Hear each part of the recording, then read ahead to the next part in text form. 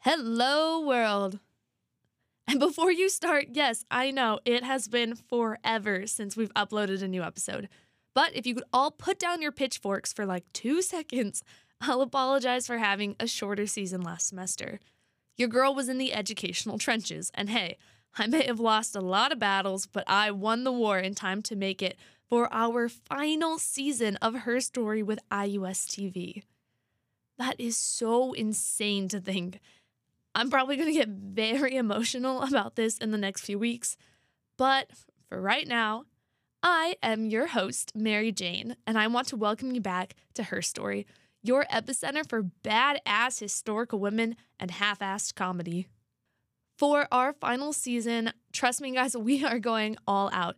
Get ready for new and returning guests, more experts potentially weighing in on what is literally their professional field, and of course, the most dynamic leading ladies history tried and failed to erase.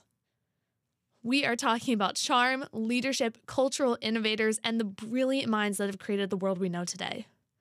But for right now, we are covering a topic often touched on but never really explored. And in a lot of people's opinion, for a good reason. Brace yourselves because we are doing a deep dive into the role of the royal mistress. That's right, we have talked about queens, we've talked about courtesans, scientists, writers, but we've never really talked about the elephant in the room, the royal mistress. It's popped up a couple times, but why build up? Why not just go straight in for it? If you're a fan of history, well, I hope you're a fan of history if you're listening to this, but if you're a fan of history, trashy CW shows, and more drama than the Real Housewives, you've come to the right place. Hold on to your ridiculously poofy 18th century Versailles hats because this is going to be a wild ride. Also, this episode goes out to my friend Maggie because she unfortunately cannot be here to record. We're going to touch on some pretty famous names today. I know everyone's sitting here being like, oh my God, Anne Boleyn and the wives of Henry VIII. Yes, we're going to touch on that a little bit. But we're also going to look at the cultural institution of mistresses of Europe in the Middle Ages and into the Enlightenment period. Why this was such a coveted role and what it meant culturally to be a mistress. So again, fair warning, we are going to be talking not about anything explicit, but we are going to be talking about infidelity, mention sex, nothing explicit, but just so you know. And if at any point you feel uncomfortable, I can't stop you from turning the episode off, so we're going for it anyway. Last season, what are the consequences? The idea of the royal mistress feels pretty weird to us. It all starts with admitting that a lot of ambitious women achieved power through what most scholars have called glorified sex work. For a second, let's put on our 3D historical perspective glasses. So, in Europe's ye olden days, nobility were married based on alliances and social standing, regulated by strict Christian rules on divorce and separation. Marriage was about stability and securing your position in society, as well as having heirs. You weren't expected to love your partner. And that's where the mistress came in. The romantic partner a powerful man could choose for himself. Concerns and outrage about a king or lord having a mistress were usually more about this woman being a social climber who had influence over said guy. Not so much about the whole infidelity part, although at times this could conflict with the image of etiquette and graciousness that the nobility prided themselves on. But okay, I'm throwing a lot at you. Let's narrow in here. Why would any woman want to become the mistress and not the wife? Well, a mistress can be in control of her own finances, collecting estates and money and gifts all in her own name that her benefactor would give her. She controls her body, who she takes on as clients or confidants. Ambitious, intelligent women could become advisors and patrons of charity and the arts, no matter what social status they were born into. There's an association of mistresses being huge party girls, too. This isn't super far off, but it's another important thing to address before we really jump into some biographies. But it's true, if you were the mistress to a wealthy and influential dude, you were likely a social leader at the center of all revels and events. Mistresses were given expensive gifts, usually really nice jewelry, and yes, sometimes houses or castles, and enjoyed luxury due to their station and proximity to the king. And because they were at the forefront of court life, mistresses were often credited with being leaders in the fashion world. Again, these women are often slut-shamed for their relationships, and we tend to knock mistresses from intelligent political players to just being frilly, silly side pieces. But if you don't believe me that a mistress was an established social and influential position, let's take a little tour of Venice. Around 1565, an article was published listing, and this is the title, "The Catalogue of all the Principal and Most Honored Courtesans of Venice," listing prices, attributes, and where to find 212 courtesans who were listed as the most cultured and premier sex workers in the city. The catalog actually acts as a map for understanding entertainment districts and the city layout. I read through huge thesis reports that were studying how Venice as a city was districted off by the mistresses. You can literally map the city based on sex. Courtesans in Venice are a really cool way to look at the social status of these women. Highly educated, glamorous, and connected to wealthy patrons, these women were at the low end of the upper class and threatened pre-existing patriarchal structures with their mere existence, which is wildly fascinating.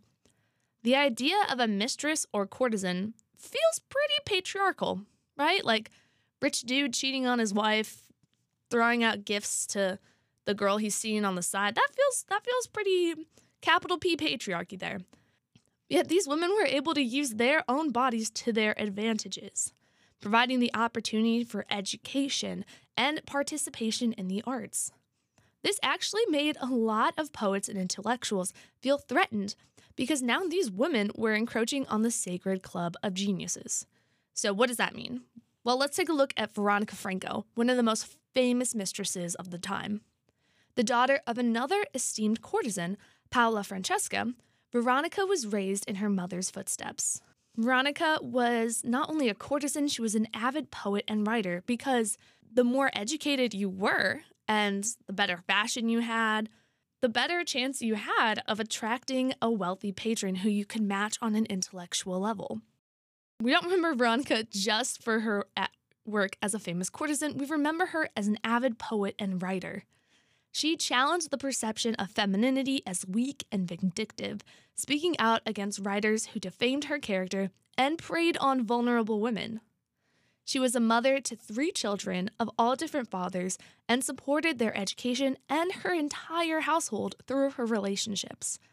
She was a celebrated intellectual whose position and connections were established through her work as a courtesan. Literally, Veronica was at the height of intellectual and social society, all as an unmarried woman, with children with multiple ongoing relationships. It sounds pretty liberating, actually, when we think about how this is a position women today are shamed for, and yet she was doing it publicly and with much celebration. But that's not to say being a mistress was without its dangers. Frowned upon by many staunch Christians and those against female intellectuals, many courtesans were subjected to public ridicule or worse. In fact, one of the tutors in Veronica's household accused her of magic and witchcraft. And although her defense was sound and she was acquitted, the accusation damaged her reputation. If you like witches, head back to Season 5 for another deep dive into the feminine urge to bathe in the moonlight and turn ungrateful boyfriends into plagues of locusts or whatever it is dudes think girls do at sleepovers. So yeah, being a mistress was sometimes not so glamorous. Usually when you were a mistress to a very powerful man, you were someone to make alliances with. You had the ear of the king as a bedmate, as a companion, And oftentimes that could get a lot of people on your side who play nice with you because they want to play nice with the king. Also, because courtesans and mistresses were usually really well-educated and intelligent women, they could act as really helpful advisors and could become involved in politics and court affairs. So again, another reason you wanted to play nice to the mistress. Again, doesn't always have happy endings. So undoubtedly, as we mentioned at the top, when you tuned into this episode, there was one person you wanted to hear about, and far be it from me to deny you. So let's start on the most famous, maybe probably not mistress of the was she Middle Ages? Of the 16th century, we'll just do that. Anne Boleyn. Anne Boleyn lived from 1500 to 1536 and was born to a respected English courtier, but was raised at French court and groomed into high society. When she returned to England, she was made lady-in-waiting for Queen Catherine of Aragon, wife of Henry VIII. If you don't know anything about Henry VIII, there's a great musical about how much he sucks, by the way, called Six. Henry VIII is famous for having 6 wives.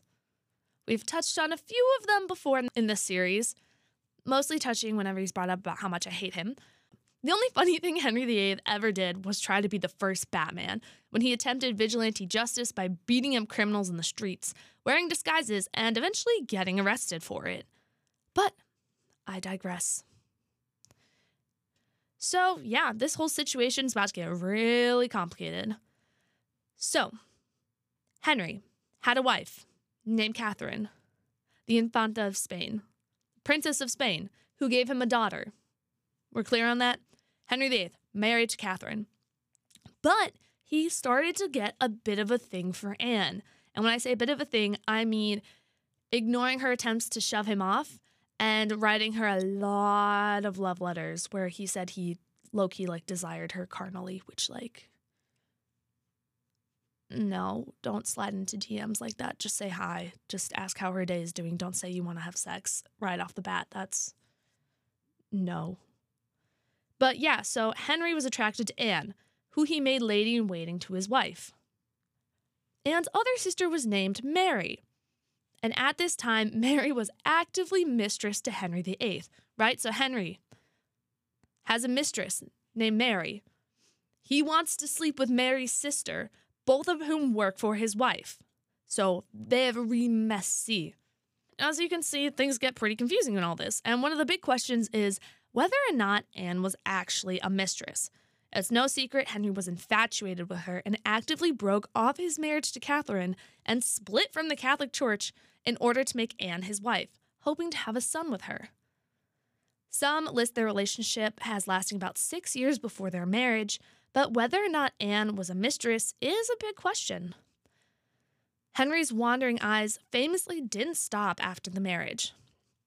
Displeased at not having a son with Anne and her being outspoken and a savvy politician, Henry continued his affairs with more demure women. Anne was now trapped in the same cycle that she'd started. She was now Queen Catherine, forced to watch as Henry courted her ladies-in-waiting in front of her. Eventually, Anne fell out of favor and was accused of adultery and treason, resulting in her execution. All because, stemming from the fact, she didn't have a son. Her lady-in-waiting and Henry's actual mistress, Jane Seymour, became queen after her death. As for Mary Boleyn, it's believed her 2 children were actually fathered by Henry. So yeah, her brother-in-law fathered her 2 kids, that's tough. This is messy. If you're having trouble following along with any of this, that's fair. I need a diagram myself to figure this out. But yeah, anyway, Mary eventually had to marry someone else, and she married this guy who was a soldier with not a lot of connections and didn't tell anyone until she got pregnant, and Anne and Henry got pissed about that and kicked her out of court. Henry never acknowledged Mary's children as his own, but he did acknowledge that he had 1 illegitimate son. We could do an entire podcast on Henry's infidelity, honestly. It's thought that he had up to 8 mistresses. Maybe. Probably more. He had a lot of affairs. But again, if you're a king, you can kind of just do whatever you want. it's just, I think we get really bizarre at the idea of him cheating on Anne Boleyn because she was apparently so hot.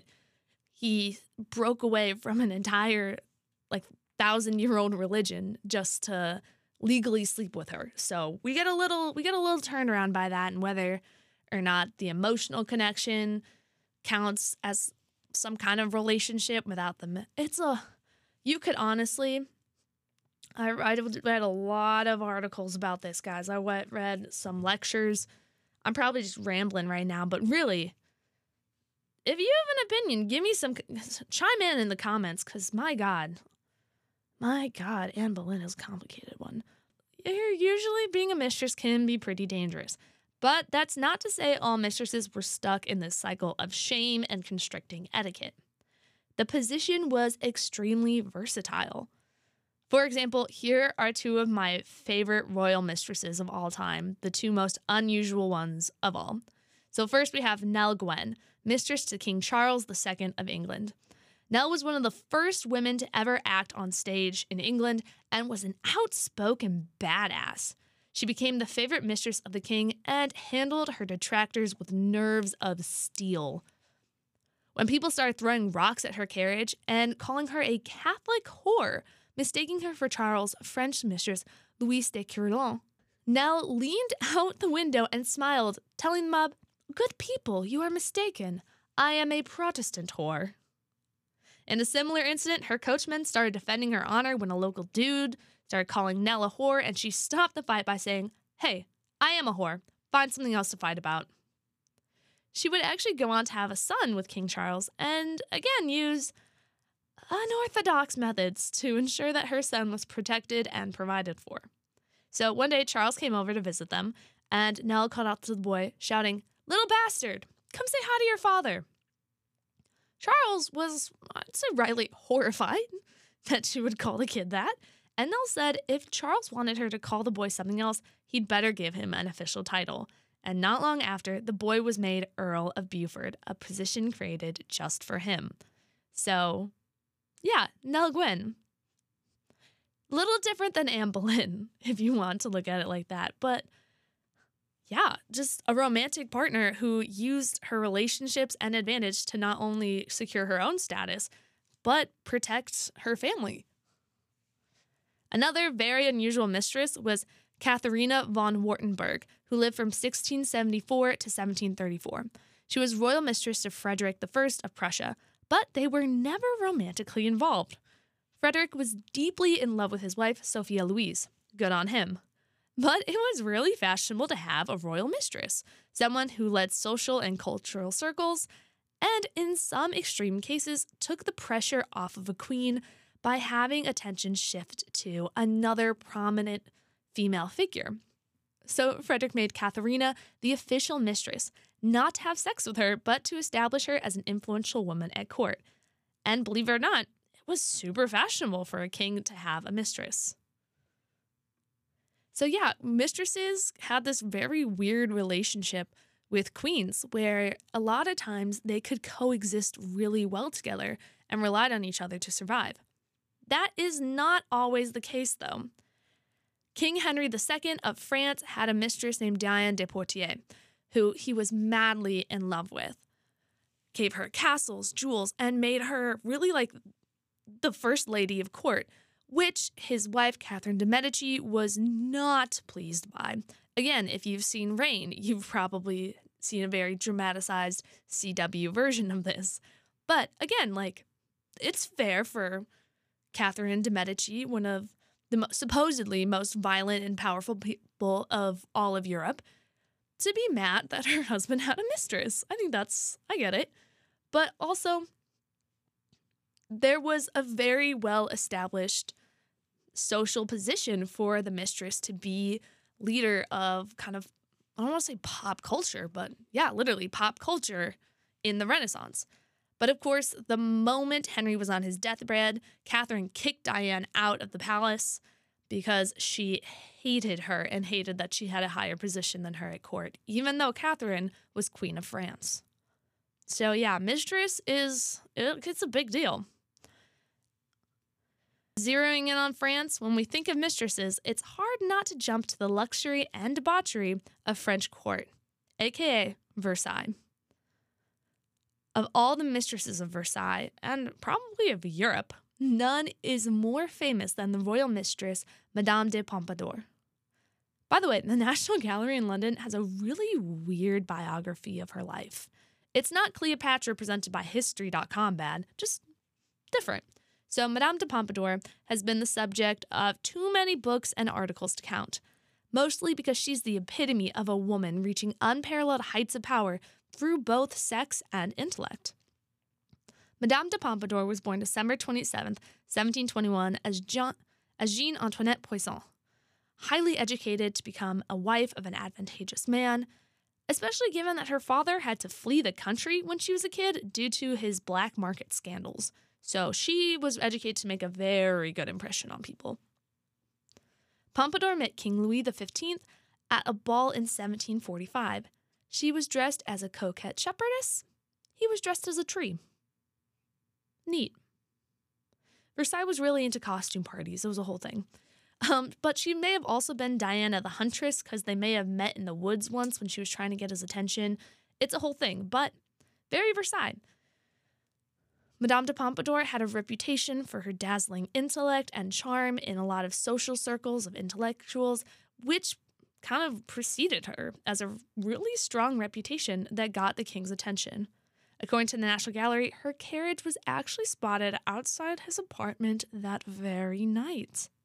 The National Gallery is thriving on tea, by the way. And that year, Pompadour became the official mistress of the king and had an apartment in Versailles directly above his apartment. He actually built a hidden staircase to connect their rooms to ensure private visits. He made her a marquess and gave her her own estate, introducing her to the court as a full-fledged member of the nobility. She even became the king's private secretary and relayed his orders, making her an incredibly powerful figure at court. She staged plays and offered a private space, a fantasy for intimacy, for the often shy king to get away from the pressures of court. And Pompadour was in it for the long game. And this is where we see a really smart move a lot of mistresses employed that kind of separates from the whole Catherine Diane story. So the Queen of France, Louis XV's wife, one day approached Pompadour to speak of a mutual acquaintance, opening up the opportunity for Pompadour to later address the queen. Because, etiquette, she can't really go up to the queen and talk to her out of the way without first being recognized. But Madame de Pompadour was brilliant. She really favored the royal children and, to the queen, declared her undying loyalty. Again, let's remember, marriages were political. Queen Marie Lesenskaya had her deposed father's status as former king of Poland to worry about, gave birth about 10 times, and was a mother and beloved Catholic patron of charitable works in France. She didn't have time to babysit her husband's ego, let alone have all this time to run court festivities and building projects on top of all her other roles. So here comes an intelligent mistress who swears her loyalty to the queen and makes sure to respect her position. And that wasn't uncommon. A lot of queens actually befriended their husbands' mistresses. Pompadour was elevated to the rank of lady-in-waiting for the queen, the literally highest honor you could have as a woman in Versailles.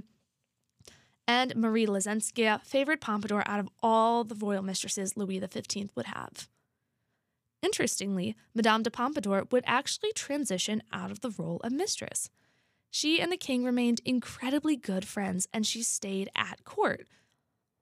This might sound really weird, but Pompadour had solidified her position as one of the most powerful people in all of Versailles, maybe in all of the country, because of her alliances with ministers, her work in building projects, and as the king's secretary and confidant. Pompadour moved into even more luxurious quarters on the first floor and continued to be a patron of the arts and education.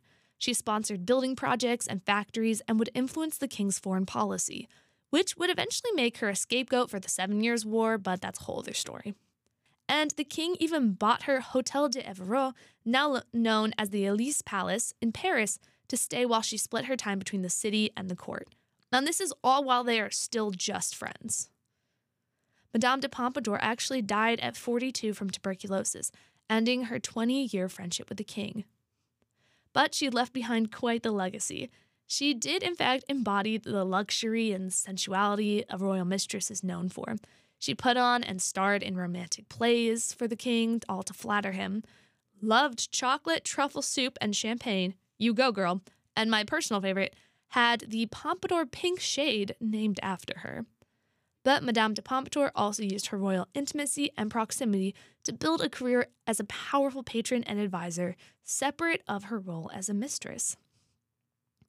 A mistress we view on the opposite end of the spectrum from Madame de Pompadour is Madame du Barry, the last mistress of Louis XV.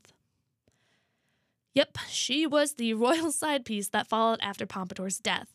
And at this time, Louis was already pretty elderly. He lost his son, his wife, and friend Pompadour, but became dazzled with du Barry when she was introduced to court in 1768. A newly married countess, she made a lot of enemies because one of the king's advisors, who had favored de Pompadour, was pissed that his own sister hadn't become royal mistress. Weird thing to be mad about, but sure. Also, du Barry, who was 25 when she became mistress, came from a very low-class family. She'd grown up as a shopkeeper, and it was her beauty, not her station, that brought her to the top of society, which a lot of nobles were annoyed with. Yet her influence over the king and status as a generous patron of the arts did win her some support at court.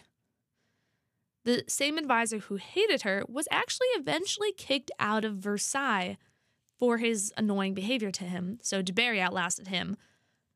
And the infamous Marie Antoinette, who strongly disliked her, put aside her disdain for du Barry to actually address her at court, only deigning to say, "There are a lot of people at Versailles today," to which du Barry responded, "Yes, there are."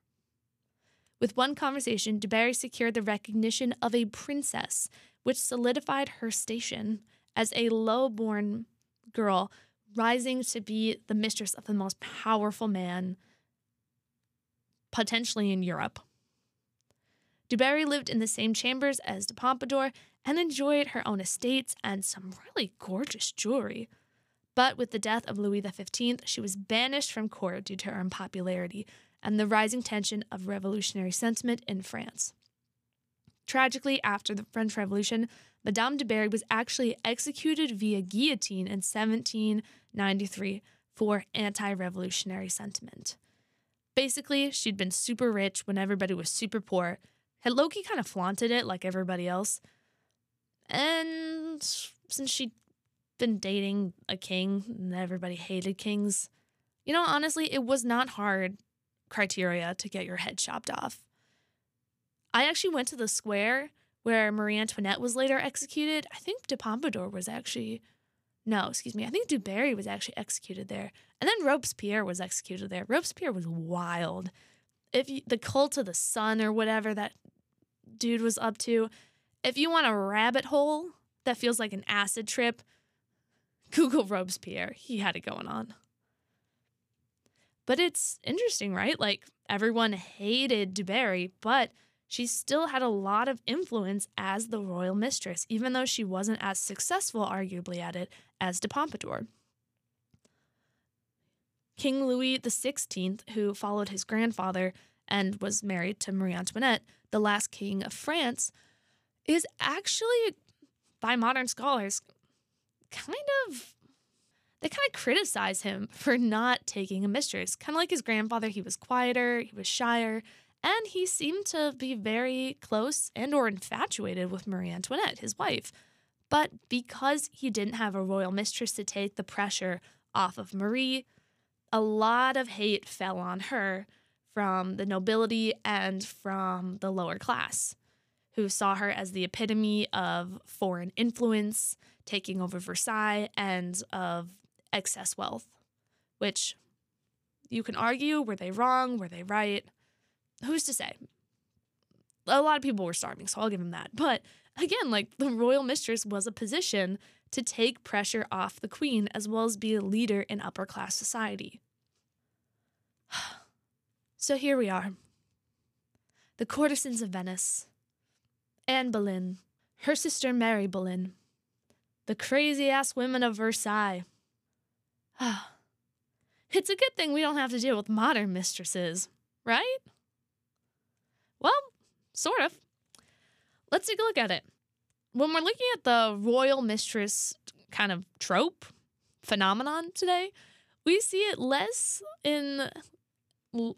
we get less interested about it as people, as leaders cheating on their wives than as celebrities cheating on their wives. Let's jump to the main example. Everyone's thinking of the British royal family. When we're thinking about the British royal family and you're thinking about marriage and mistress, there's nothing I could do or say to stop the freight train of fury that probably crosses your mind at the thought of Diana and Camilla, the two women involved in now King Charles's life. Charles had a very traditional view of what was going to happen.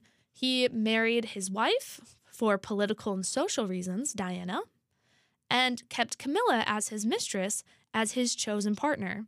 Of course, Diana, who is young and literally she was 19, he was 25 or 26, so maybe older. It was gross. It was messed up. It was wrong. But anyway, she was thrust into this position thinking that she was marrying a guy who loved her. And that just was not the case.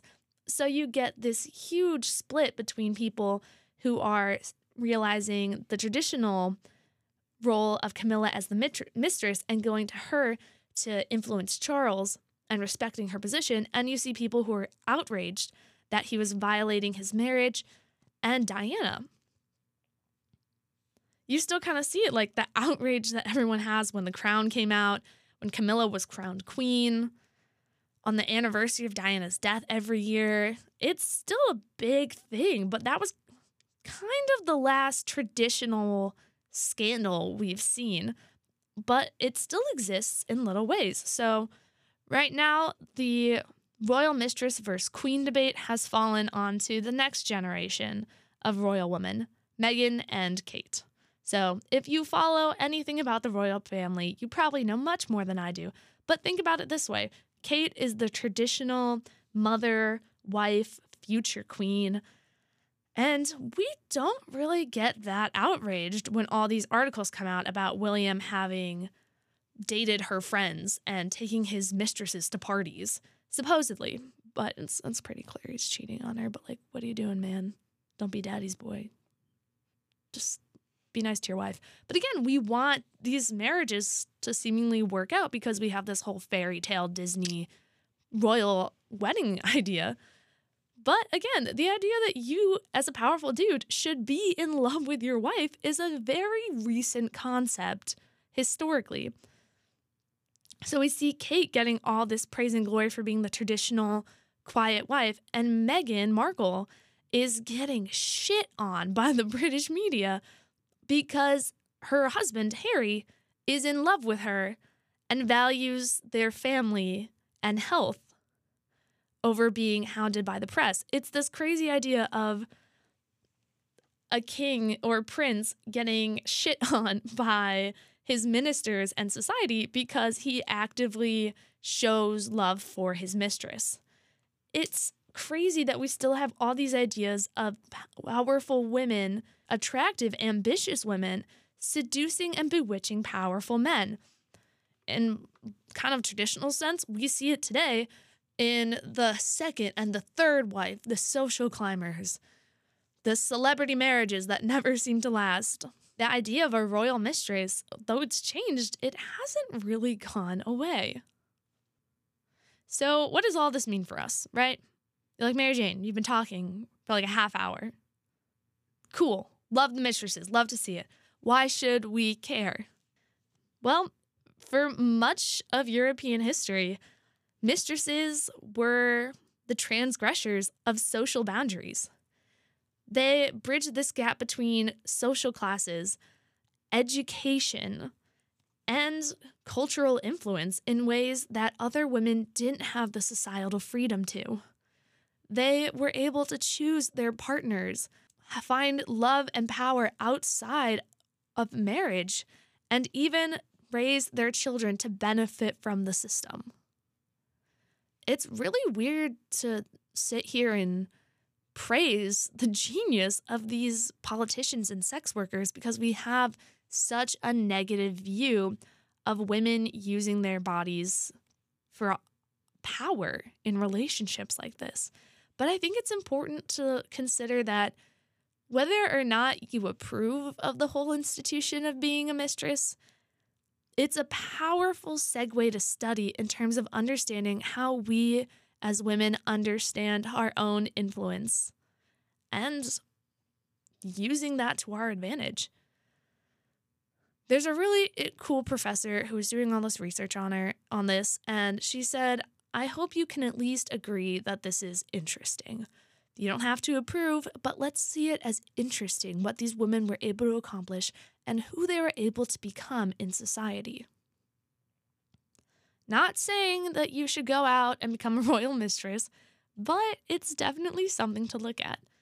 An unusual role model, perhaps, but these are badass women who went after what they want and changed society, changed their lives, changed the world. All right, I think that constitutes as much as an ending as I can give you. So, I want to thank you so much for joining me today. It was an absolute pleasure to have you, and I can't wait to see you next week for another woman who made her story.